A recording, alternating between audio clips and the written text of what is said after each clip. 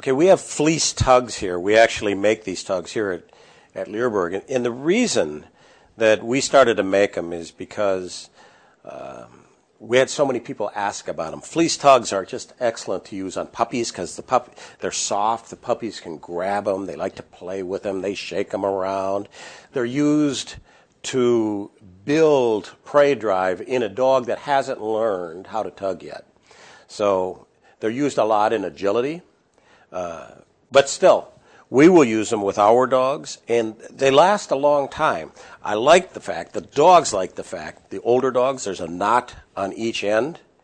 They like to grab them and pull it around. If you got a big dog, you can play tug with a big German Shepherd on this. But once again, these are not tugs that you leave with a dog. We don't leave very few of our toys with our dogs. We take them out, we play with them.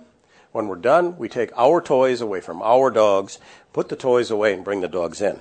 But with that said, we really like these. We, knock on wood, have certainly not had anybody break one of these Fleece Tugs yet. So they have an application, and if that application fits your needs, it's a good choice. It's a quality product.